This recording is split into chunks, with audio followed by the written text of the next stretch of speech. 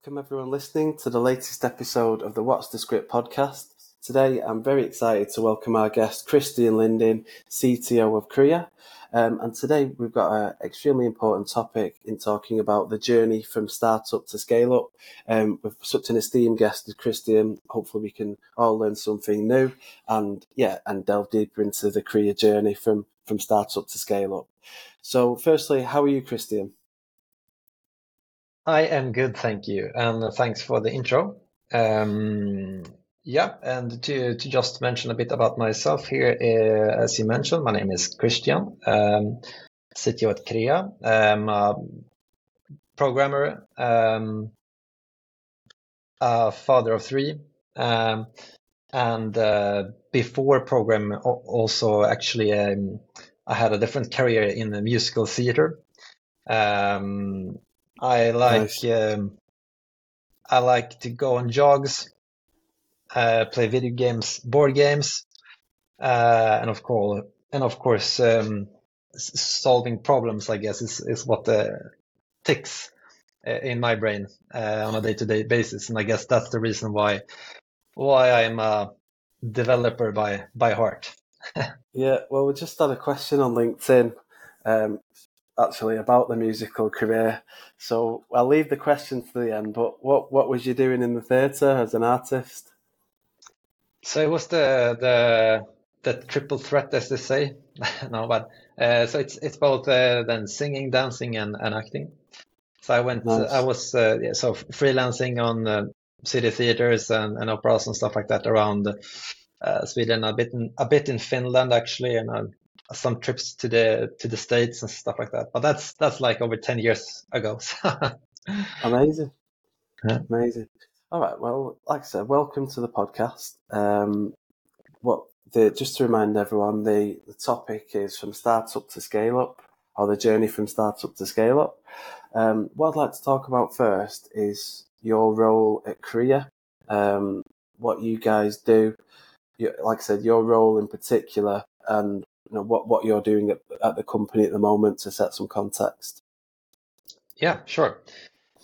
So maybe it's good to just start off with Krea as a company first. And what we do, we're on a platform, a broker platform the goal here is to solve problems for businesses when it comes to financing. Because there's a lot of small and medium-sized companies that have trouble today finding capital or financing for no real good reason, basically. So our platform aims to facilitate that in a more modern and digital way, where we can collect information about them. We can ask them about information or collateral. We can package it. We can use machine learning to assess quality, and to also then send this financing need out to lenders and banks, where they can then basically place bids back into our platform, and the company can choose the best possible financing for their company. That's basically the idea about why Krea exists and what we want to solve and what we do. And my role then, sorry, you wanted to? Yeah, so obviously that's great what Krea do. So in particular, what is your role as CTO of Krea? Yeah, so my role is to lead all technical aspects of this platform. So it involves making sure that the platform is up and running, that the infrastructure is there, that it's scalable and stable, and it includes making sure we have a developer team that can, a tech team that can maintain and build new features, and it involves and in that it also includes the responsibility for that staff. and also any kind of technical sort of what do you call it? So I work very closely with product as well. So we of course bounce a lot of things in terms of business or product wants something. What's the technical side effect? I would also, of course, be the go-to guy in all of those questions. So overall, I would say that's my responsibilities. But on top of that, I also code a lot, as much as possible. That's where I come from. That's my DNA. That's what makes my brain tick, as I mentioned before. Yeah, that's where my true passion lies. Yeah, Super. maybe that's a bit. How often are you coding every day? So I have Or this every week? mental, So I have this mental model that my goal is to try to develop 60 to 70%, which is quite a lot. And sometimes I succeed, and sometimes I fail. But that's my goal. That's really interesting because I think that's one of the highest amounts of, aspiring to code 60% of the time as CTO. So it must obviously be quite inspirational for your team.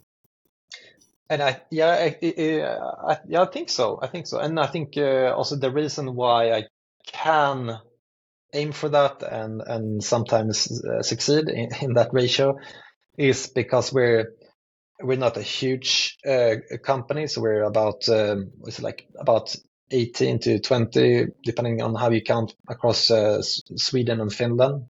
Only 2 people in Finland at the moment, and we only have one team, one tech team or developer team. So I think that's the reason why I can maintain such high level of coding still. So of course, it's baked into the role that ratio will go down sort of linear in a linear fashion to how we then grow in terms of Yeah. Well, that leads to the next point. So, what does the journey of Kriya's platform look like?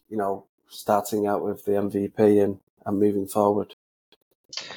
Yeah, so we started out at the end of 2018. And it was a quick start. The founders, I was not present for the first, let me see, what is it, like the first maybe 5 months of the company, I was not present. So they had a proper MVP in place that could generate some sort of value. And that's where we started building from. And that, of course, is quite some time ago now. So a lot of things have changed and evolved naturally. But I would say it's that MVP actually, I think it was a good choice at the moment to build it as the most time efficient, simplistic version to just test the idea in business.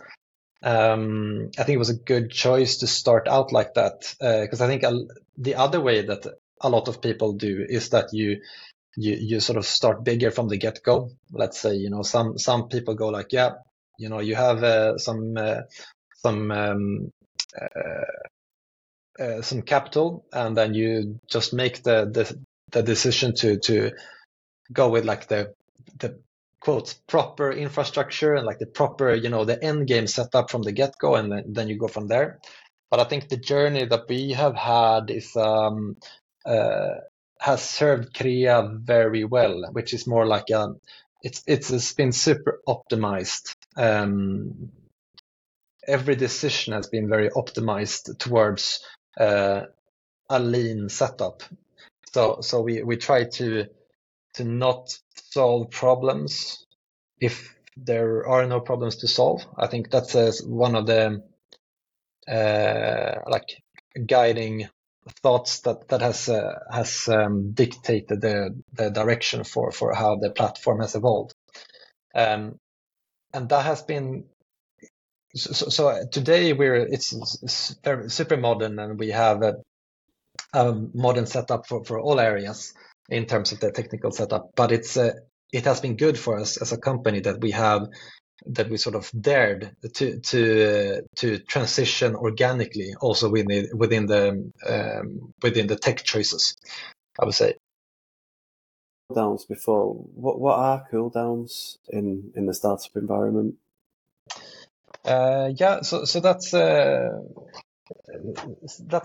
fun little thing we tried a while ago that we really enjoy.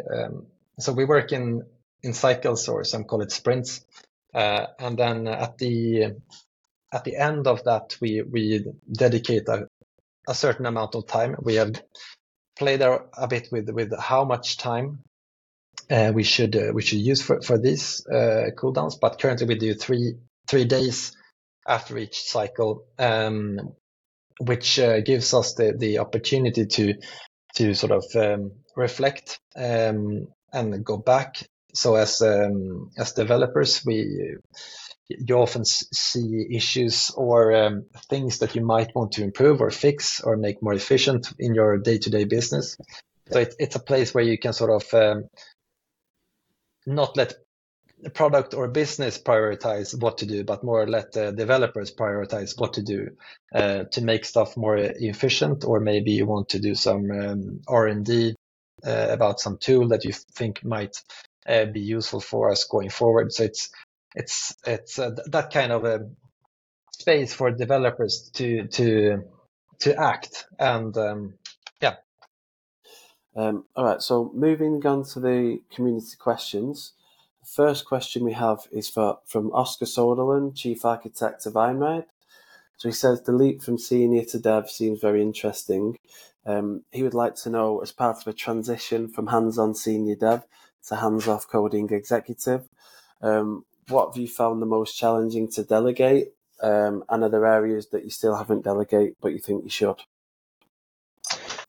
Yeah, that's a good question. And I think in my particular case, it's might not be as true as in many other cases. As I mentioned before, I still the size of us still lets me have like a 60 to 70%, hands-on approach still. But of course, in many ways, it has also shifted my responsibilities from what I might consider my core drivers within problem solving and developing. But I think it's so on the new topics that I have to handle, I would say that leadership is probably one of the main ones that I've like when it comes to transitioning from hands-on to hands-off. I would say it's been leadership related things that is mainly taking my time, and that has been I think it's been also very developing for me. I think I've learned a lot of new stuff. I've been in a couple of strange scenarios, and things need solving, and but I do think I have some sort of natural knack for those kinds of tasks, and I guess it comes down to socializing with people and like being able to speak to people, and I think I do it quite okay, I think, at least.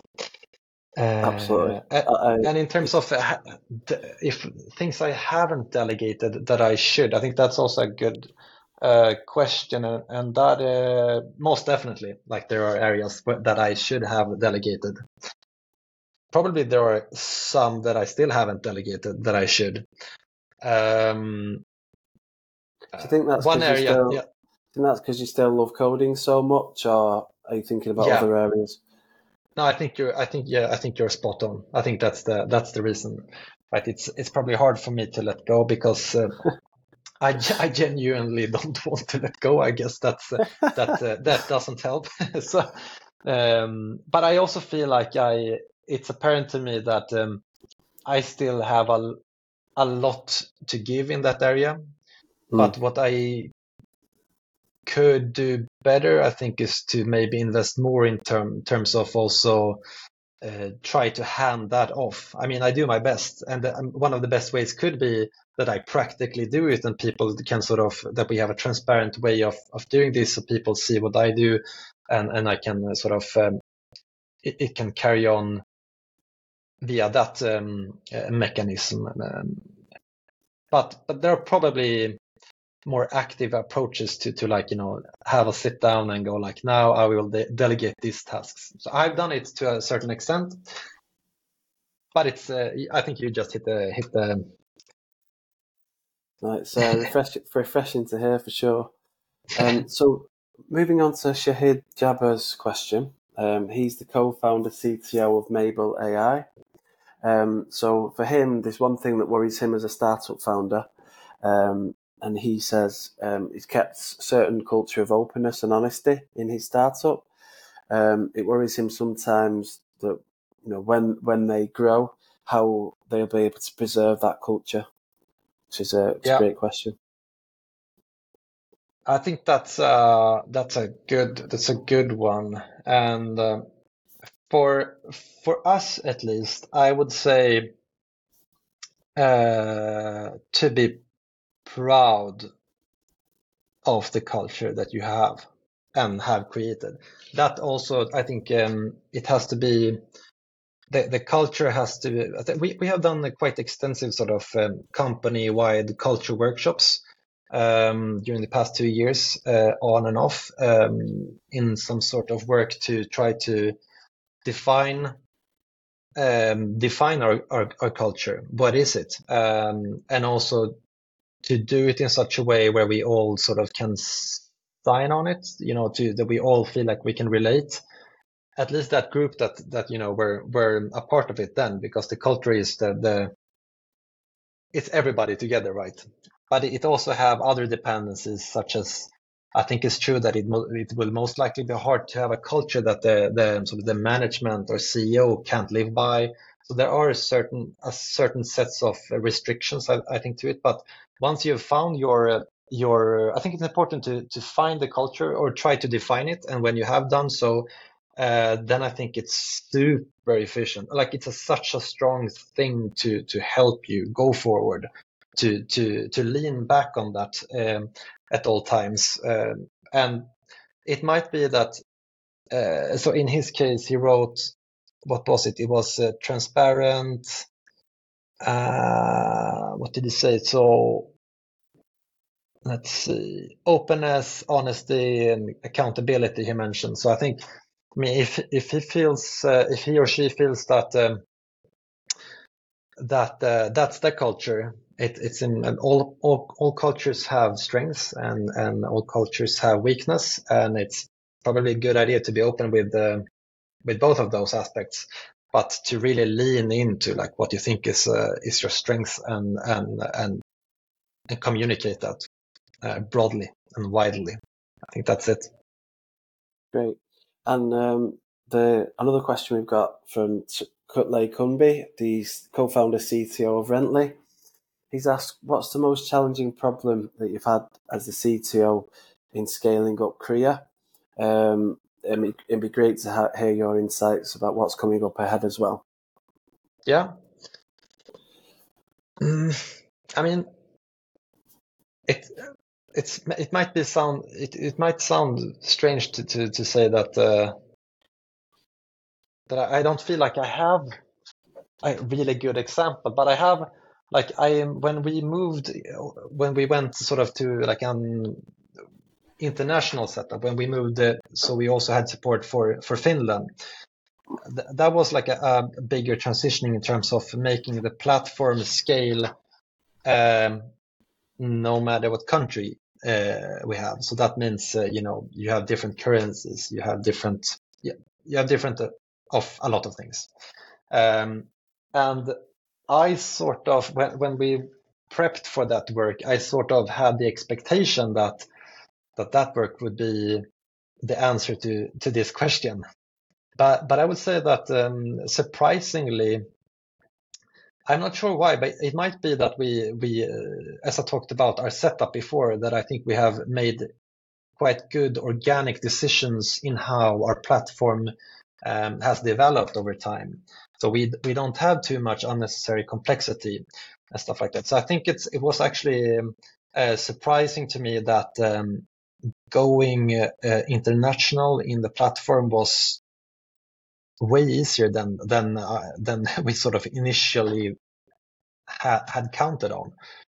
So that was a bit of an eye opener, like a positive one then. But so the answer to this could maybe be then, whatever you do as a startup, like make sure that you really prioritize low complexity, high efficiency, like high value and low complexity in your platform.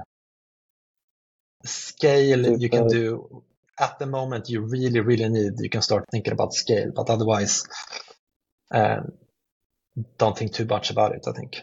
Yeah. Perfect. Great piece of advice. We've also got a question from Monica Oberg. Hi, Monica. She featured on the podcast last year, and she actually just started her own HR business. So quite excited to hear more about that with Monica. So she's asked a really simple question: how to keep the startup culture vibe intact while scaling? It's also a good question here, and I think that this probably is the question that would get the most diverse answer depending on who you ask. But in our case, I would say, so when it comes to, so our culture is very, it's very data driven. And I think our leading word is candidness, meaning that like best idea wins, always speak up. That's the motto basically. So and that also leads to like being data driven and just saying what is and always speak up. And for us to keep that intact, I think it's what I touched upon a bit earlier, to when we feel like we have wavered a bit in that sense, when we grow, new people join and stuff like that, I feel like to really remind ourselves about what I said before, to really lean on the work you've already done in terms of defining your culture, and dare to believe in it and reuse that work, and don't forget it, and don't reinvent it. And I think it's like surprisingly easy to forget the work you've done sometimes. And then you go like, oh yeah, right, wait a minute. We have like the whole company has spent X amount of hours talking about this, defining this together, and we all believe in this. Like it's then 1 year goes by, 2 years goes by, and then you start wavering, and they go like, what to do? Like look back on that work and then reuse it and go like, yeah, actually we have already done this before. Yeah, that's obviously so much happening in 2 years. Things can get muddled, and having that light bulb moment to go back to your fundamentals is always important. I think we touched on that with the last podcast with Mladen from Einride. So actually, we're on to our final question. It's gone so quickly. So the question is from your ex-colleague, actually, Frederick Stockman, CEO and co-founder of Version Lens. Obviously, we touched on the musical artist part before. He said Christian's got an incredible, cool and uncommon for a CTO background as a musical artist. Has that helped you during this sort of phase of startup to scale up? Yeah, that's another great question. Thank you, Fredrik. And actually, so when I transitioned into this new line of work, like this was 10 years ago, so I thought quite long and hard about what can I sort of bring over. And at the time, I think I sort of landed that in the answer to that was nothing, basically. But like over the years, time passes, and especially the past 3 years, when has been a lot more about also including leadership, any kind of advising position, or helping others to be able to bounce ideas. I think I realize more and more how much that had those parts of my life has helped me, because I think it's a lot about social skills. I think if we talk about that, my prior background as a musical artist, it's a lot about having the ability to sense where people are physically and mentally around you when things are happening live on a stage, and to be present, maybe to listen quite a lot to big ears. So I think those skills have really helped me in the social aspects, to try to fine tune my my input instruments, my ears, and to sort of navigate that, and to be able to deliver positive feedback and negative feedback. So yeah, I think maybe more than I realized, and I think I still learn sort of new aspects where I go like, this could be due to my prior life. That is really interesting. The like seeing where people are on stage and sort of being in tune with them. So Yeah. I watched a couple of shows recently. Just started watching them. But the best parts are when people mess up for me and they help each other and they sort of laugh it off. The improvisation. I always think they're the funniest or the most not like real parts.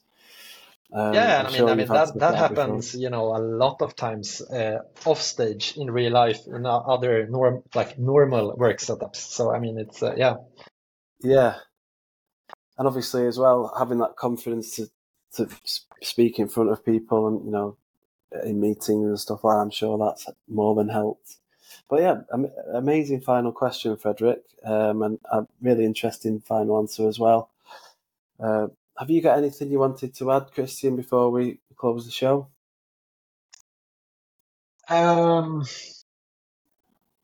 Let me think. I mean, I think not. Maybe. I mean, we are hiring now a full stack developer. So I mean, that's something to join the core tech team. And otherwise, I guess it's just thank you for letting me on the show, and getting all these community questions, and it's been fun. Yeah, absolutely. Really appreciate you coming on. It's been a really interesting listen. To your career. Sounds like an amazing opportunity. Before we go, I've got actually a question about the hiring position. So, yeah, for prospective developers listening, full stack engineers, what have you got going on? What's really exciting for you guys for potential?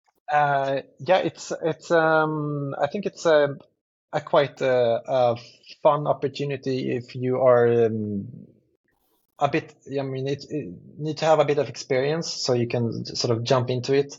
And I think what is probably most fun with this role is that it truly has the opportunity to be like a core member of the sort of foundational team that we will grow from now when we start scaling even more.